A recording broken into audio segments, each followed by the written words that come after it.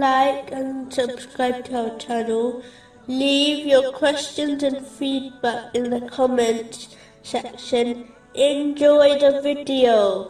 Continuing from the last podcast, which was discussing chapter 43, verse 19. Their testimony will be recorded, and they will be questioned.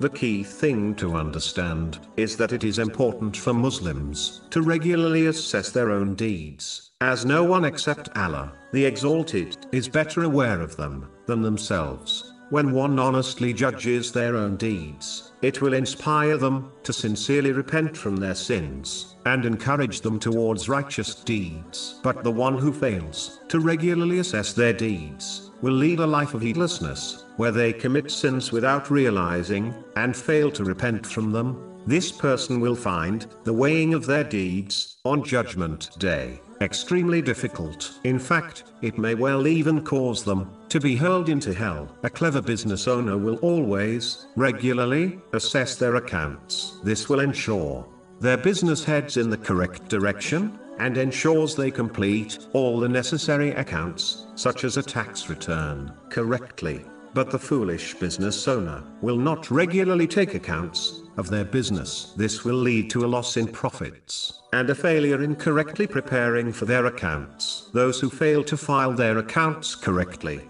with the government face penalties, which only makes their life more difficult. But the key thing to note is that the penalty of failing to correctly assess and prepare one's deeds for the scales on Judgment Day does not include a monetary fine. Its penalty is more severe and truly unbearable.